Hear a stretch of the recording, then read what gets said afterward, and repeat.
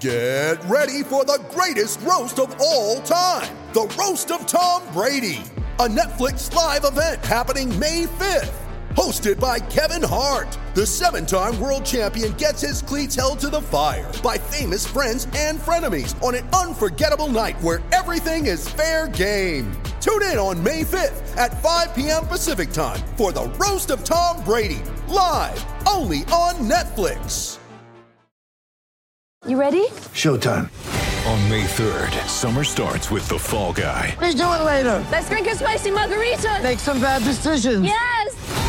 Audiences are falling in love with the most entertaining film of the year. Fall Guy. Fall Guy? Fall guy. That's what the poster said. See Ryan Gosling and Emily Blunt in the movie critics say exists to make you happy. Trying to make it out? Nope. Because I don't either. It's not what I'm into right now. What are you into? Talking. Yeah. The Fall Guy. Only in theaters May 3rd. Rated PG-13.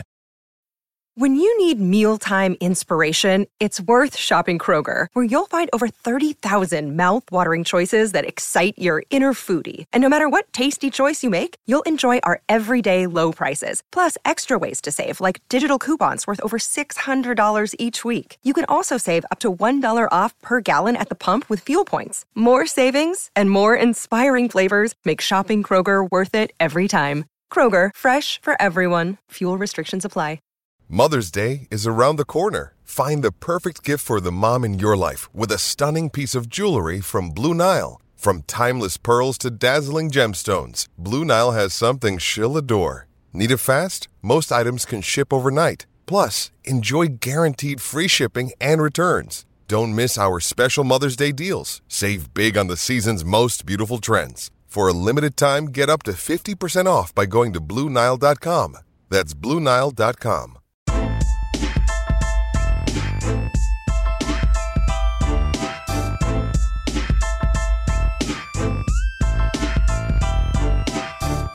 We are back with another live episode of Bully Ball on the Gold Standard Podcast Network. I'm Jason Aponte, joined as always by Steph Sanchez. Steph, you're always waiting for the other shoe to drop right now where, what is Jay going to say? I'm going to say, I can't believe that it took me so long to start What We Do in the Shadows on FX. It's such a good show, and that's my biggest takeaway from this weekend.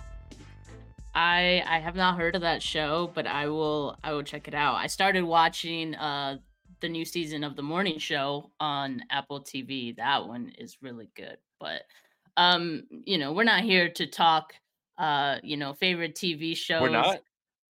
No, man. I mean, I'm sure at some point you're gonna throw in like a quote, like some very obscure, very specific quote from like a TV show or movie. And so we'll probably talk about that at some point. But Jay, I want to know what it was like to be in the Bay. You got to go to the game on Sunday. How was your trip? If I look a little tired, it's because I'm exactly exhausted. Leaving San Jose, real quick, funny story. Leaving San Jose, it's kind of troubling when the pilot says that they have to unplug the plane as if it was a modem. And I said, okay. That's generally how you fix your internet. Not sure that's a fix for a plane. But the problem is, flying into San Jose, that there are connecting flights. So if you don't take off on time from San Jose, you can miss your connector. And I spent a little bit more time in Minneapolis than I would have liked. But hey, I made it. It was cool to be out there. The only problem is I brought the bad weather with me. It rained a lot that first day that I got there. And then the day of the game, it was just like the same temperature it was on the East Coast. I was just like, what the hell am I doing here, man? Like, what? Like, why is this like desirable? Well, at least it didn't rain for the game. I mean, I'll take my wins where I can get them at this point because there were so few. I mean, there was a big 49ers win, and I think that's what everybody wants to talk about. But it was, yes, and What We Do in the Shadows is hilarious. It's such a good show. So being in the stadium, I think a lot of times I'm sitting here trying to be objective. I'm watching the game. I'm writing things down so I can remember things.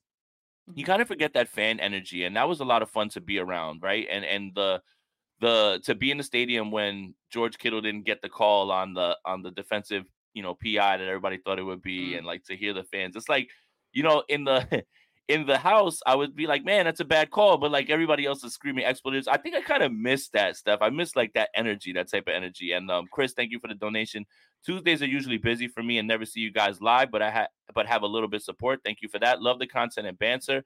little more personality than the OGs. Keep it up. Whoa, I appreciate you, Chris. Thank you so much for that, man. But stuff like the tailgating, right? And going out and seeing people and speaking about the team, that stuff I kind of really miss. So that part, like, while I'm complaining about the flights, going to the game is still super fun, and it still is fun no matter how many times you do go.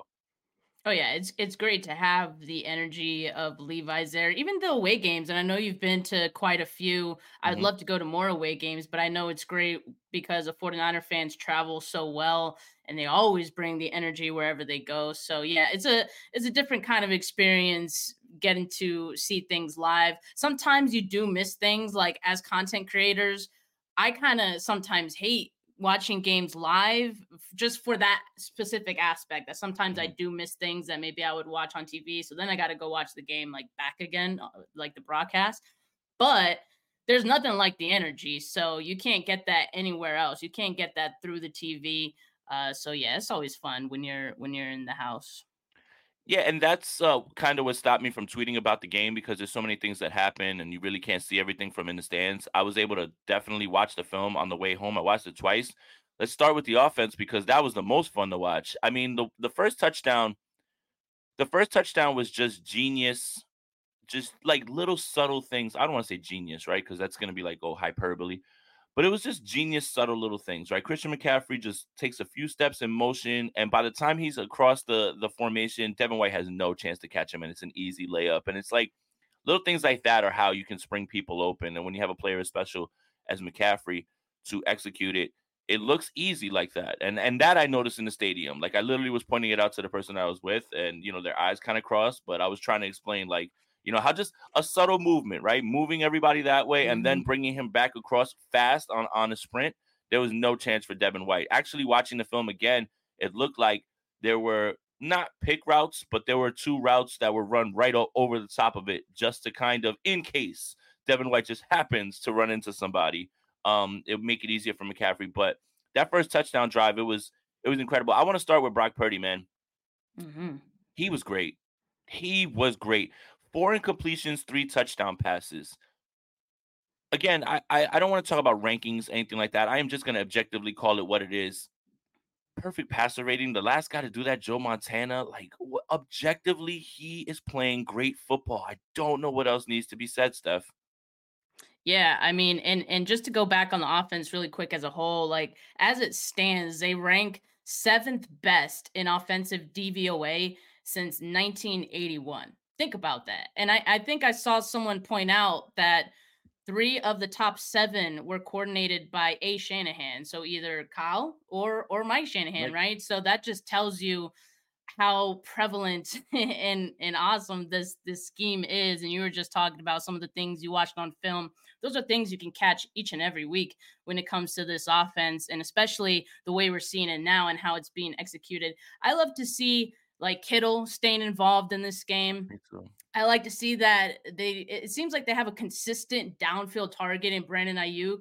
The 49ers continue to be comfortable throwing downfield. Like, Purdy is at 9.7 yards per attempt for the season. That leads the league.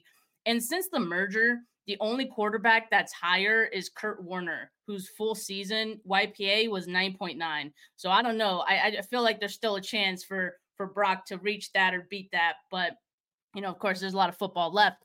But it's just little things like that I feel like the offense is definitely clicking. And what's crazy is that even despite all this, it still feels like there's some things that could stand to improve, right? Like red zone, third down conversions. In the last 2 weeks, they're 8 of 22 on third downs. They're now ranked 20th in third down conversions per game. In the last 2 weeks, there were 3 of 8 in the red zone. So that's not me complaining. Like, obviously, I'm very happy about the win. There's a lot to be excited about as far as the performance goes. But I'm just like, I'm starting to think ahead a little bit that maybe those 2 things, like, not going to cut it against some better opponents. But again, there's still a lot to like about this offense. And Brock Purdy, man, he's been on a tear these last 2 weeks. 40 of 51, 629 yards, 6 touchdowns, no interceptions. And then on Sunday, he attempted 25 throws. He was blitzed on 16 of those, according to PFF. And on those throws, he was 13 of 16, 231 yards, and 2 touchdowns. His touchdown to Brandon Ayuk was maybe the best throw I've ever seen from him. It was a dot. And I think it was most impressive because, everyone talks about, Brock Purdy, he can't throw far and all these things. That one traveled 52 air yards before reaching Ayuk, according to Andrew Pasquini, who so graciously did the math for us. And I mean, I think also just like the off schedule things that Brock Purdy is doing, like one of the plays that a lot of people have kind of shared the screen grab of Deebo Samuel being so wide open. There wasn't anyone like within 20 yards of him. And that was on off schedule play. And, we even to this day keep hearing people talk about Purdy being a product of the system. And I still have like debates with people about this. And, people saying if you take him out of this team, he's a nobody.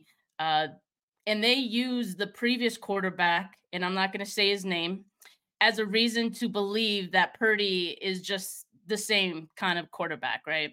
But I'm going to continue trusting my eyes, and my eyes are telling me they are not the same. And I've known for a while, but Kyle on KNBR last week said that he wants a guy who gives the team a chance to win the game, not a guy who is just hoping everyone else wins it for them. Shots fired. That was a bar, by the way. That was a bar. And so, like, that quote right there. But at the same time, it's like, man, Jimmy's sitting somewhere in Vegas, like, what did he say? Catching strays. What did I do? Yeah. He's sitting on the bench. That's what he's doing.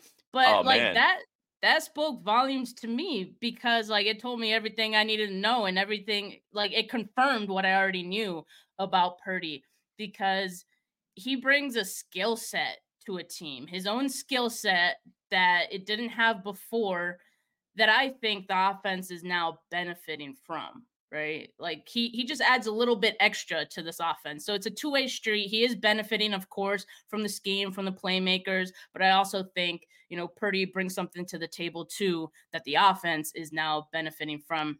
I just want to throw out this before I kick it back to you. Nick Wagner posted this stat. From 2017 to 2022, Jimmy Garoppolo was 6 of 40 with 2 touchdowns and 6 interceptions on throws traveling 30 or more air yards. That's in a span of 5 seasons, okay? In 10 games this year, Brock Purdy is 5 of 9, so of course not as many attempts downfield, but he's 2 touchdowns and 0 interceptions on throws 30 or more air yards. So that's just one example where you could kind of like quantify the difference between the two.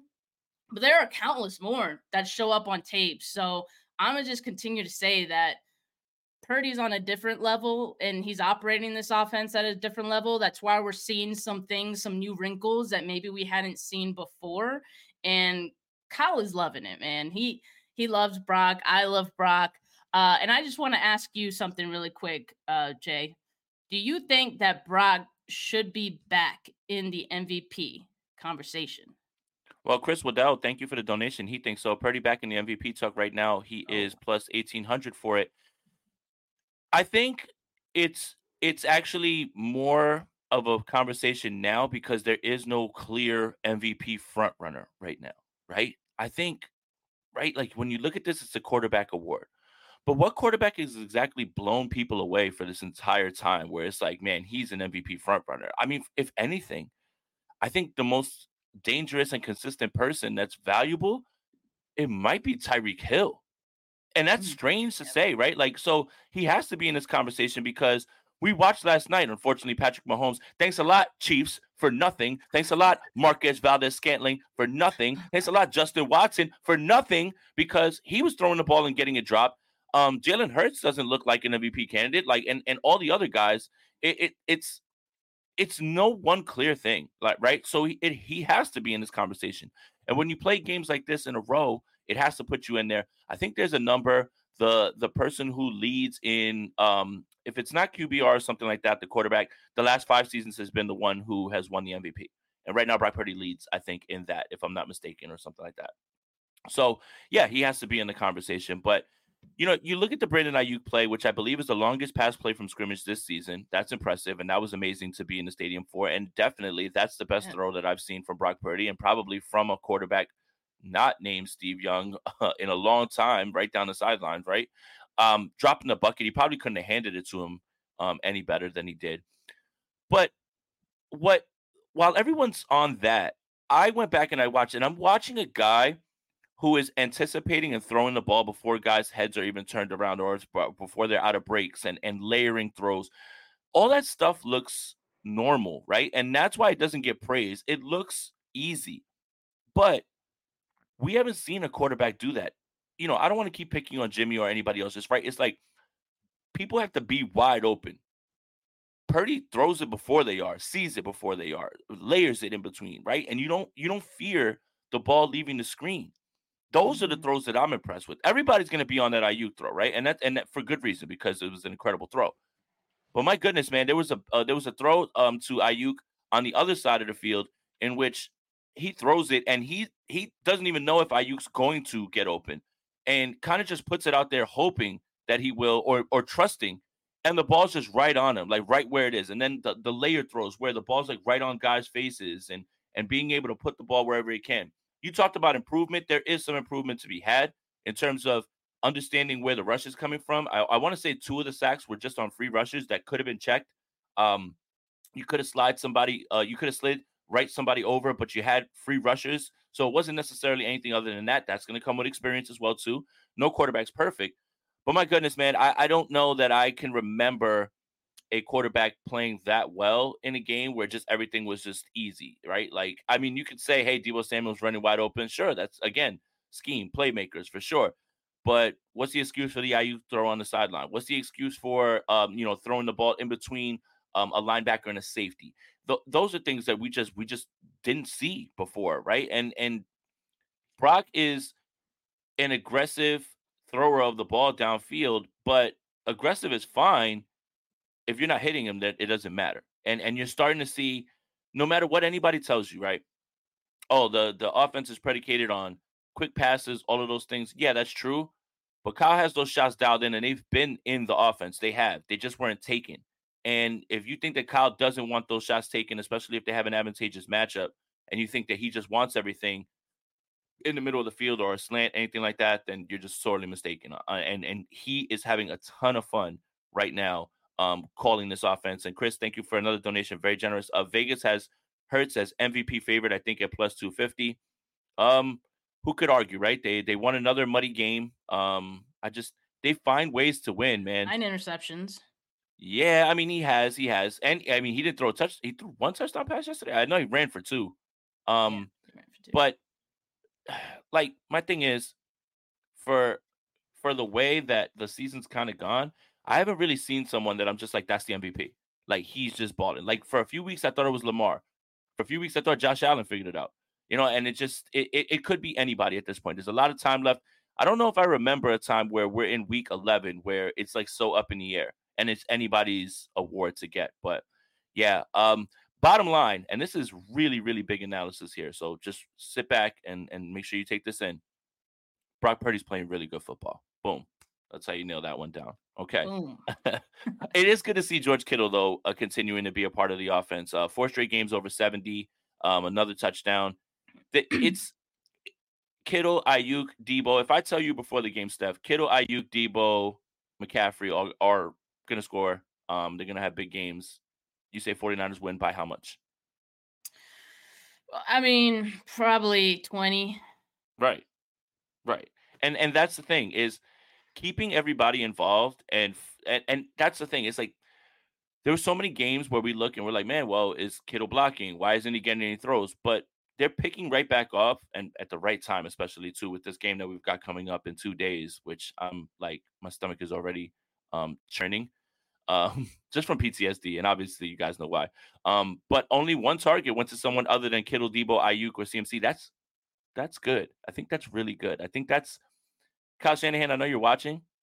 I think this is probably your best course of action. Throw the ball to your best players, hand the ball to your best players, and then let them do football player stuff. I mean, that's just high-level analysis there as well, too, Steph.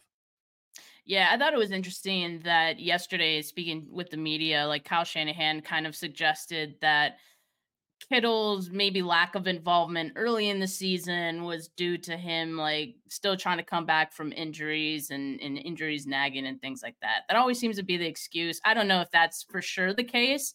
But it definitely seemed like with Debo dealing with his injury a few weeks ago, it kind of forced the 49ers to, rediscover Kittle as a target, right?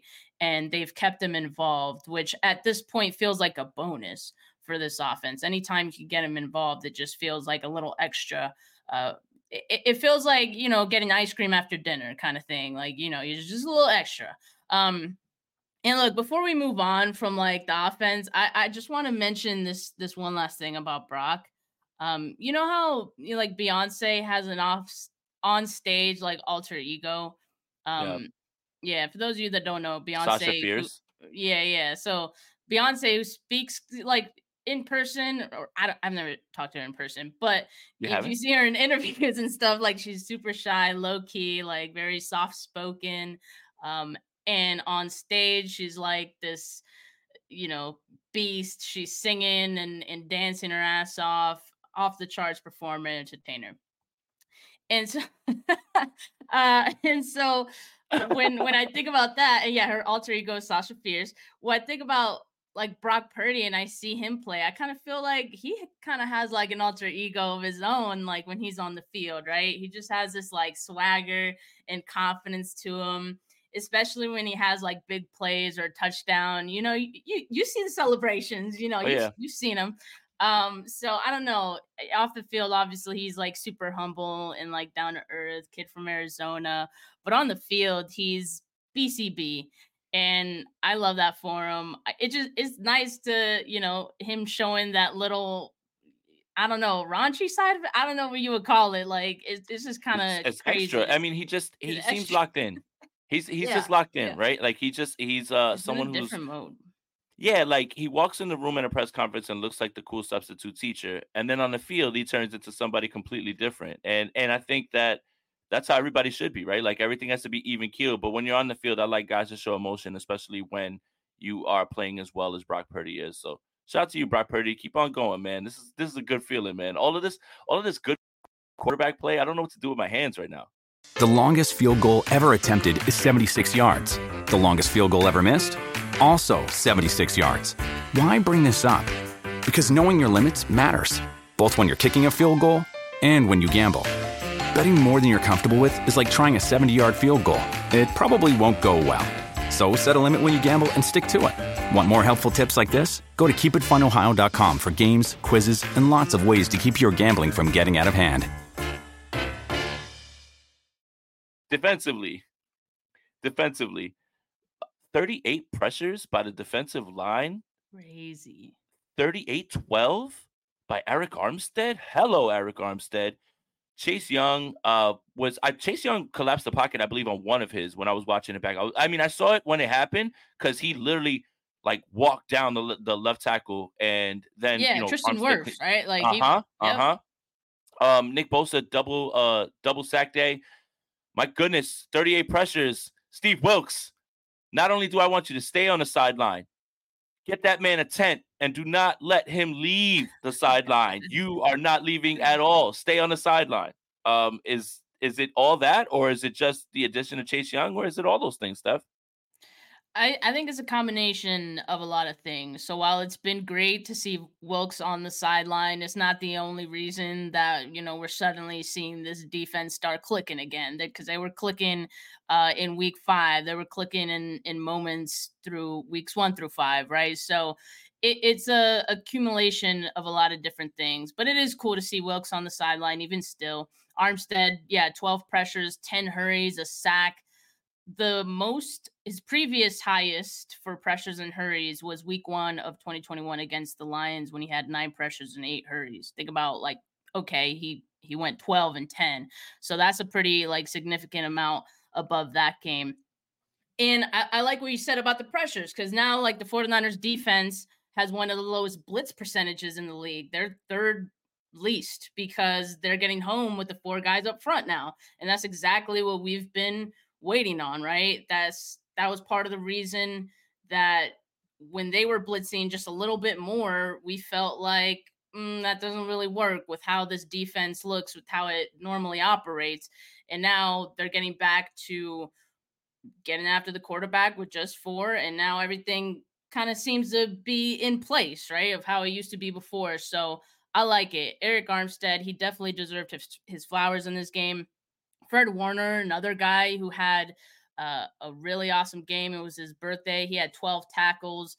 Man, I'm gonna go through like some of his stats in this. Okay, all of his stats, but 12 tackles, a batted pass, a pass breakup, a hurry, a sack, forced fumble, 7 stops, only 20 yards allowed in his coverage. I mean, he was all over the place, and I want to credit him and Greenlaw for limiting Chris Godwin as much as he was in that game, because they like to target Godwin in the intermediate level of the field. They kind of eliminated all of that, which they normally do, right? So that's why we didn't see Godwin get a catch until like the third quarter. And he only had, I believe, like 39 receiving yards. So credit to those guys as well. I mean, you talked about Chase Young, Nick Bosa. I mean, there's just so many guys you could talk about on this defense that have been stepping up this last few weeks. They're back on top in points allowed per game. They're back to being third in opponent rushing yards per game. They lead the league in interceptions. They're second in takeaways, just 1 behind the Jags. I think they have 19 total takeaways to the Jags 20. And to go along with that, I think we saw a new wrinkle too that I hope sticks around. Like I saw a lot of pass breakups on Sunday, right? It just seemed like the coverage was on point a little bit more than we had seen, right? So I also like the missed tackles was also improved. They had 7 last week in Jacksonville, which was an improvement. And then they had 4 against Tampa Bay. So I love to see it. Hopefully they continue on this path. And Kyle Shanahan was asked about like the defense yesterday too, and he kind of was like, yeah, like it's 2 good games and they're on the right path. But he kind of made it seem like, but we got to keep it going. Like it's 2 games, but I'm not getting too excited kind of thing. Like you better keep this up. So he's still got the defense on notice a little bit. He's like, Steve Wilkes, still got my eye on you. Mm-hmm. Yeah, and the other good thing before we like really dive into defense is that Trent Williams looks a lot better. 1 pressure, 1 hurry on the offensive side. So that's another good sign. And obviously he's getting healthier. But defensively, obviously the defensive line is going to get the glory. Obviously, the big news right now is that Talanoa Hufanga is going to be out for the year. But the secondary, again, in nickel situations, it was Lenore inside. Ambry Thomas outside. Lenore had himself a hell of a game. I believe he allowed 14 yards. He was the highest graded coverage. The highest graded coverage player in the secondary was actually Tashawn Gibson, and Lenore was right behind him. But Jair Brown is now going to step up. And, we talked a lot about the 3rd round picks, but I want to make sure I get this off without me dismissing the loss of Hufanga. Mm-hmm. Tig's skill set mirrors Hufanga's, meaning play downhill, play fast, hitter, and the ball seems to find him. And if you don't believe me, Tig gets the interception in the end zone off of a tip pass that normally would have been where Hufanga would be standing. They have the same similar skill set. And I think the idea is eventually, whenever Tashawn Gibson moves on, whether that's next year or that, is to pair them both. And then you have 2 ball hawking, fast players, right, like that. So, okay. So 30 snaps. He got a 70 something coverage grade, I think, or overall defensive grade. But I'm not as afraid of the Hufanga loss because of Jair Brown and because of his skill set and because of what you can already see. The kid's already wise beyond his years. The reason that he wasn't playing was because they already have their 2 starters in Gibson and Hufanga. But now it's time for Tig to show out. And I think he did a great job. And I think if there is some light at the end of the tunnel, because you never want to see Hufanga go down. By the way, Rachaad White, that was not cool, man, at all, what you did to Hufanga. That was dirty. That was like, you didn't have to juke him like that.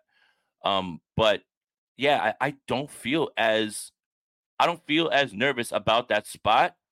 Maybe you feel nervous because Tig doesn't have experience, but their skill sets are so similar that they will play almost the same exact role.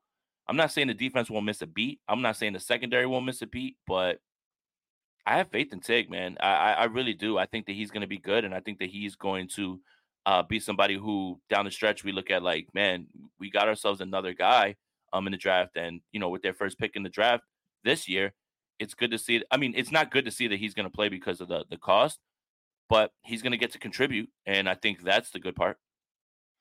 Yeah, Jay, like I remember one of your like preseason predictions for the year was that Tate was going to find his way onto the field at some point. And this was probably not the way that you imagine that happening. I'm sure for him as well.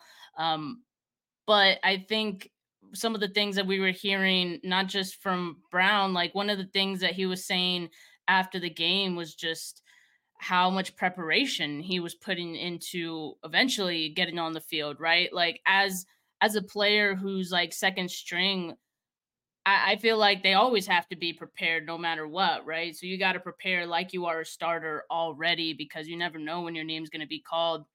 And it definitely felt like he kind of had that mindset. And one of the things that Kyle Shanahan said yesterday too was, quote, he's been practicing like he knew this moment was coming. He's been locked in, extremely impressive for a rookie, end quote. So while some people wonder, okay, well, why wasn't he on the field before? Clearly, they had safety locked down with Gibson and Hufanga already, but now this opportunity comes for him to pretty much show what he had been preparing for this whole time. And, you are going to get those rookie moments. He had one in the game when he gave up that big completion to Cade Otton there. But I mean, the way he was able to respond after that, I think tells you everything you need to know about how he had prepared. He finished the game with 4 tackles, 3 pass breakups, and an interception. Like that's a stat line some guys play the whole game to get, and he did it in less than 2 quarters, right? So I also have to acknowledge and give him flowers for the type of performance that he had in the type of situation that he was put in. Like not just like coming in for Hufanga middle of the game, but just he was in some high pressure moments covering Mike Evans on a 4th and 4, right? Like that's not easy to do. And he didn't interfere with him. I think like the whole defense played a great down on that one.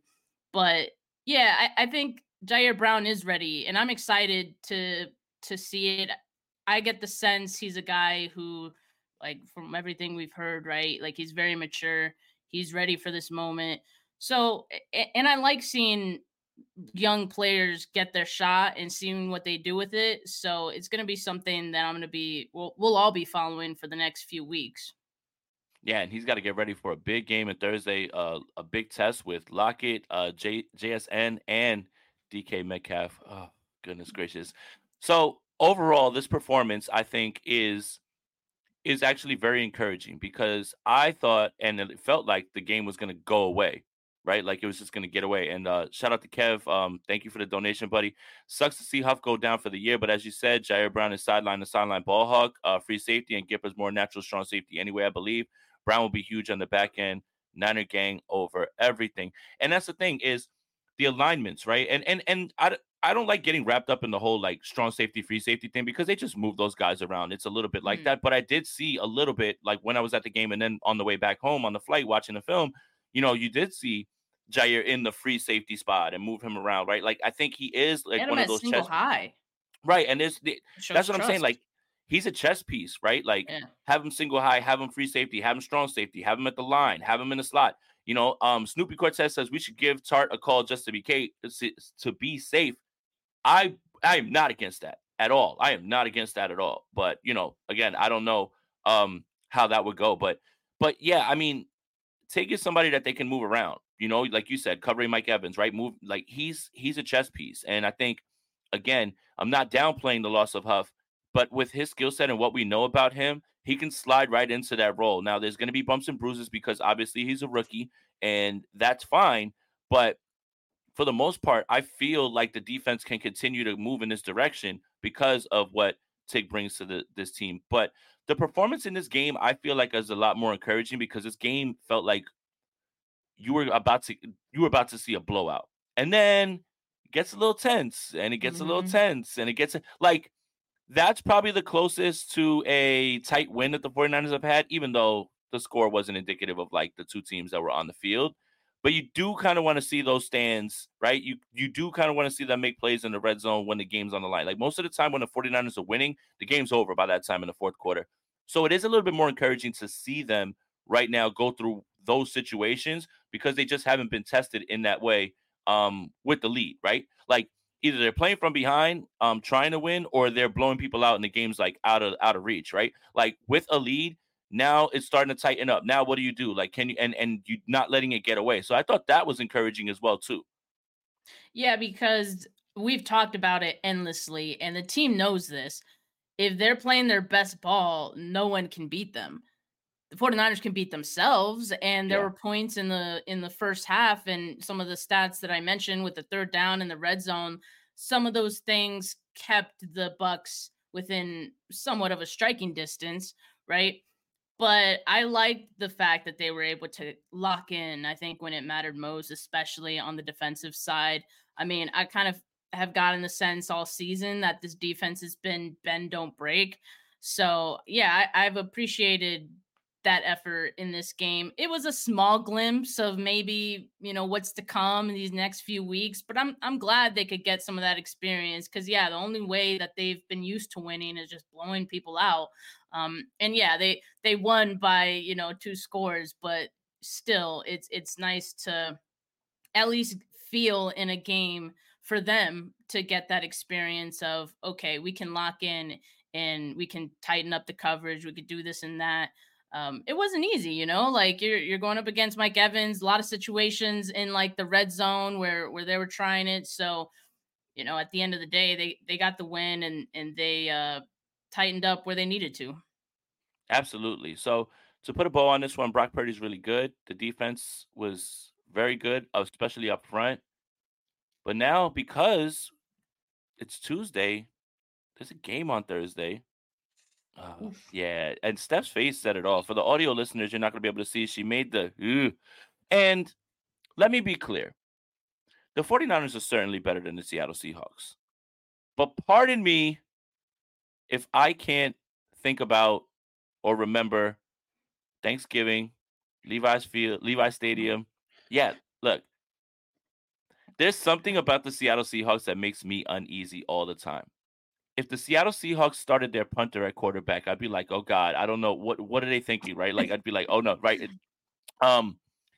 Something about this game has been uneasy for me since the schedule came out, and for obvious reasons. But the Seahawks are a little bit banged up. Looks like Kenneth Walker, he may not be on IR, but he's definitely not playing on Thursday. So they're going to be down to Zach Charbonnet from UCLA at running back. Geno had an elbow issue. Sounds like he's going to play. But if you listen to Pete Carroll speak, everything's great. DK Metcalf can have an amputated foot, and you say, well, I give him a pretty good chance to play on Sunday. Like, literally, everything's good with Pete Carroll, always. There's never any problem. It's never a problem. Like, broken leg for DK Metcalf. Well, I think he's got a chance to play on Sunday. I feel really good about it. Like, everything's always good. So when you hear him say, yeah, it does, too. It's just like, dude, he's out. Stop messing around. Like, why are you being like if your player gives up 12 sacks, well, I think he had a really good game. No, he didn't. No, he didn't. Just what the hell? But it sounds like he thinks Geno's going to play. The Seattle defense, obviously on the outside with their corners, Witherspoon and Rick Woolen, they're very good. They're very good. That's a hell of a duo out there. And then up front, you're not as worried about the pass rush, but they brought Frank Clark back, if I'm not mistaken. But it's just less about the players on the field because it could be anybody. But something about this game still is just I'm anxious, and I already want it to be. It's like when you take a test, you studied, you prepared, but you just want to know that the test is over and that you passed or that you got a high grade, right? That's how I feel about this game. Just because of the things that we've seen and how annoying Pete Carroll's been as a Seahawks coach and how that team plays the 49ers. It's a rivalry, right? Like, and there's a lot of trauma for us 49er fans in thinking about this rivalry. So anytime that we have to play the Seahawks, all that gets brought up again, and that's where the uneasy feeling comes from. Their defense is good, is really solid, but their offense has been the one that's taken a step back this year, right? And so I think obviously Ken Walker probably being out in this one, that's going to hurt him. Zach Charbonnet is a pretty good running back, but as I think he's a good running mentioned, back. He's a rookie though.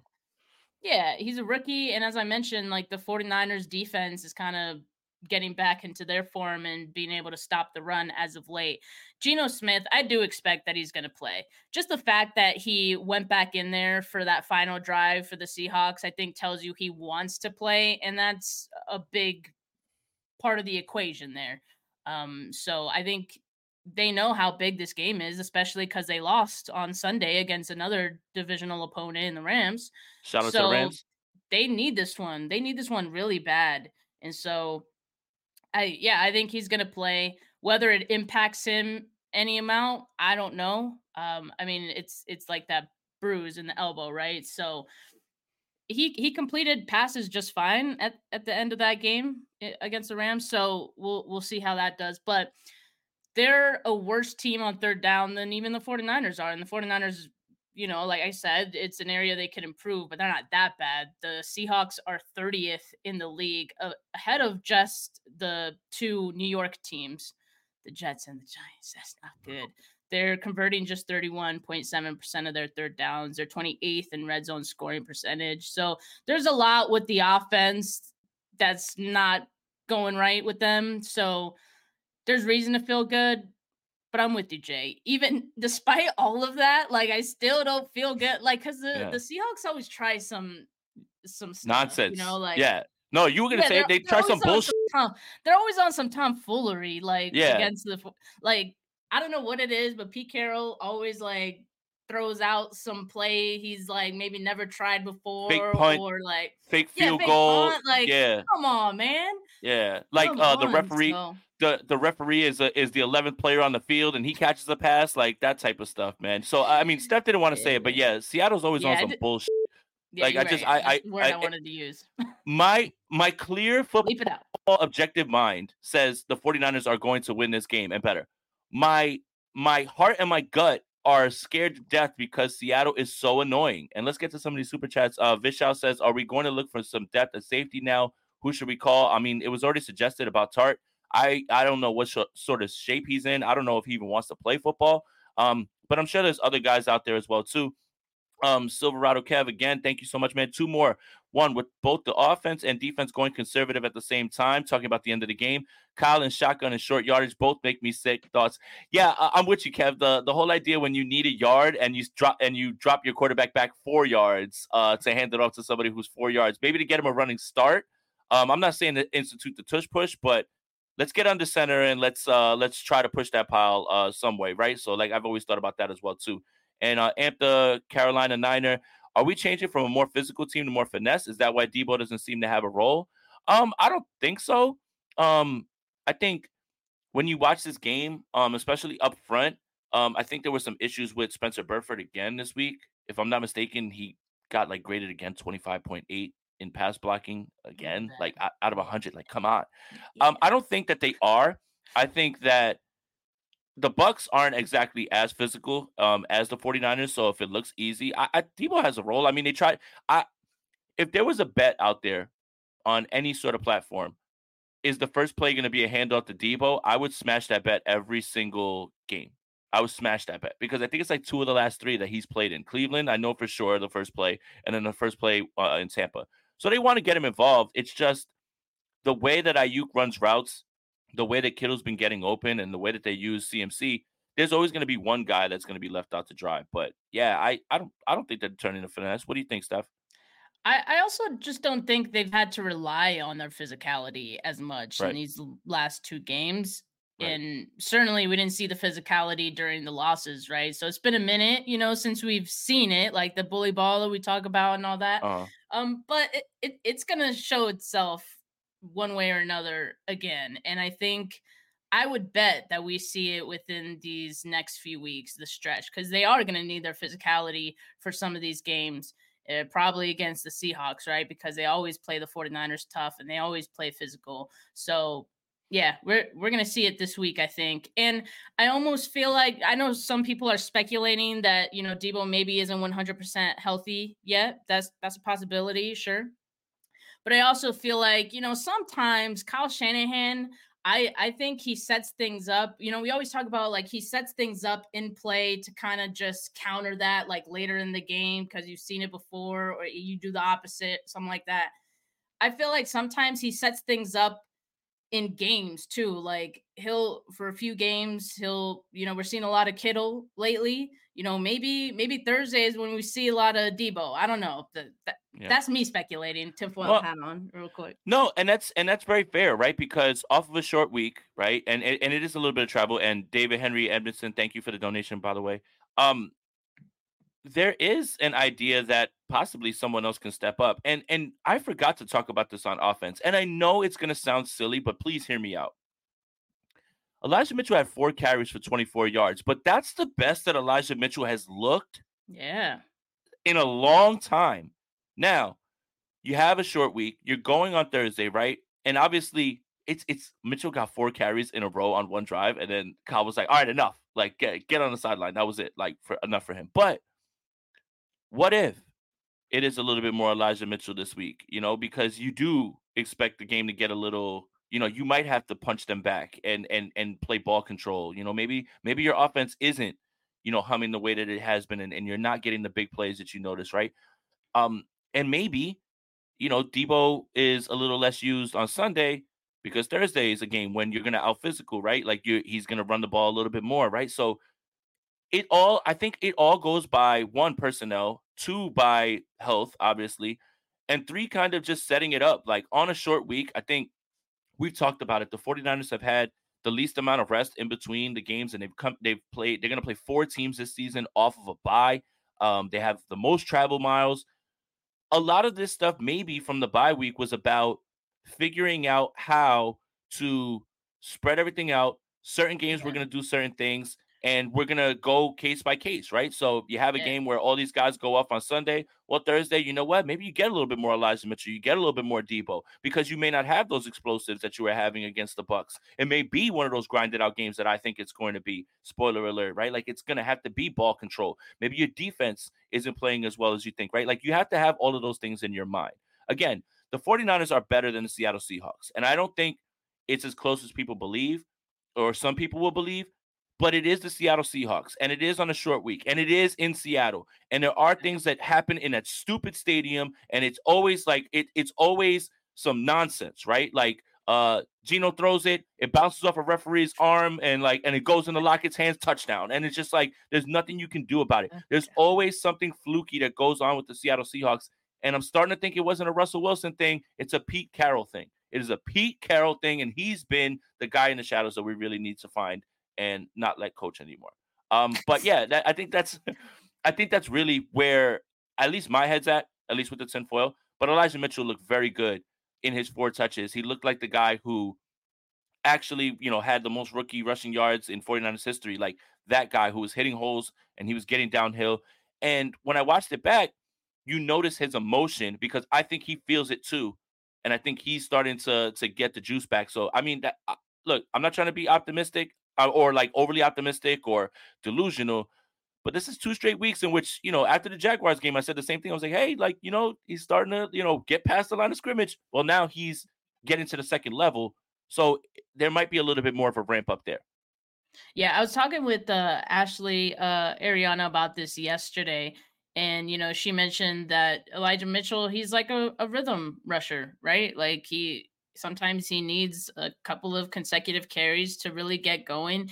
And I would even take it a little bit further that, especially when he's coming off injuries, I think it takes him some games to get going, especially when he's missed as much time as he has, right? Sometimes it just takes a while to get that back. And so, yeah, I thought it was cool. on Sunday to see some efficiency out of Mitchell. I would expect that comes back. He's several weeks removed from that injury now, so he's got fresh legs now. And I don't know. I thought it was kind of funny too, because I kind of felt like Howell did that on purpose, but he did clarify after that it was I think he said Bobby Turner, said McCaffrey's gotten a lot of carries. Let's put Elijah in, and Kyle's like, yeah, okay. But I don't know. I thought it was because of the line of questioning that he got about the. Oh, that's tinfoil hat, right? That's what I thought. Well, but... I think it would have been that, and shout out to Grant if you guys know, But I think if that was that, he would have got like 10, 12 carries. Like if he would have got 10, 12 carries, I would have been like, oh, that's definitely a response to that. But love Grant, man. That was such a good question. And Kyle's petty. Yeah, he is a little bit, right? But I that was so overblown by 49er fans getting upset about that. That was a legit question, I think. That's a legit question. And Kyle told the Fox broadcast crew he was doing things to try and keep guys fresh for the stretch run. Boom! And I can't even hear that in the stadium. And I can't hear that from the stadium. And that's what I surmised from it as well, too. So, yeah, Steph. Woo, man, I'm going to lay down because I am jet lagged. But thank you guys for watching. Make sure you guys follow Steph on Twitter at Steph49K. Make sure you follow me on Twitter at JasonAponte2103. Please like and subscribe to the Gold Standard Podcast Network YouTube channel. Subscribe to the Gold Standard Podcast Network wherever you get your audio podcasts. And also check out GoldStandardNiners.com where Rob writes up grades. There's a lot of fun stuff on there as well, too, and you can get the feed as well. Whew, Steph, and everybody who's watching, enjoy your time with your family. Enjoy your Thanksgiving. Try not to stress out too much on Thanksgiving, even though I'm already sweating. But for Steph, for Jay, we're out of here. Peace.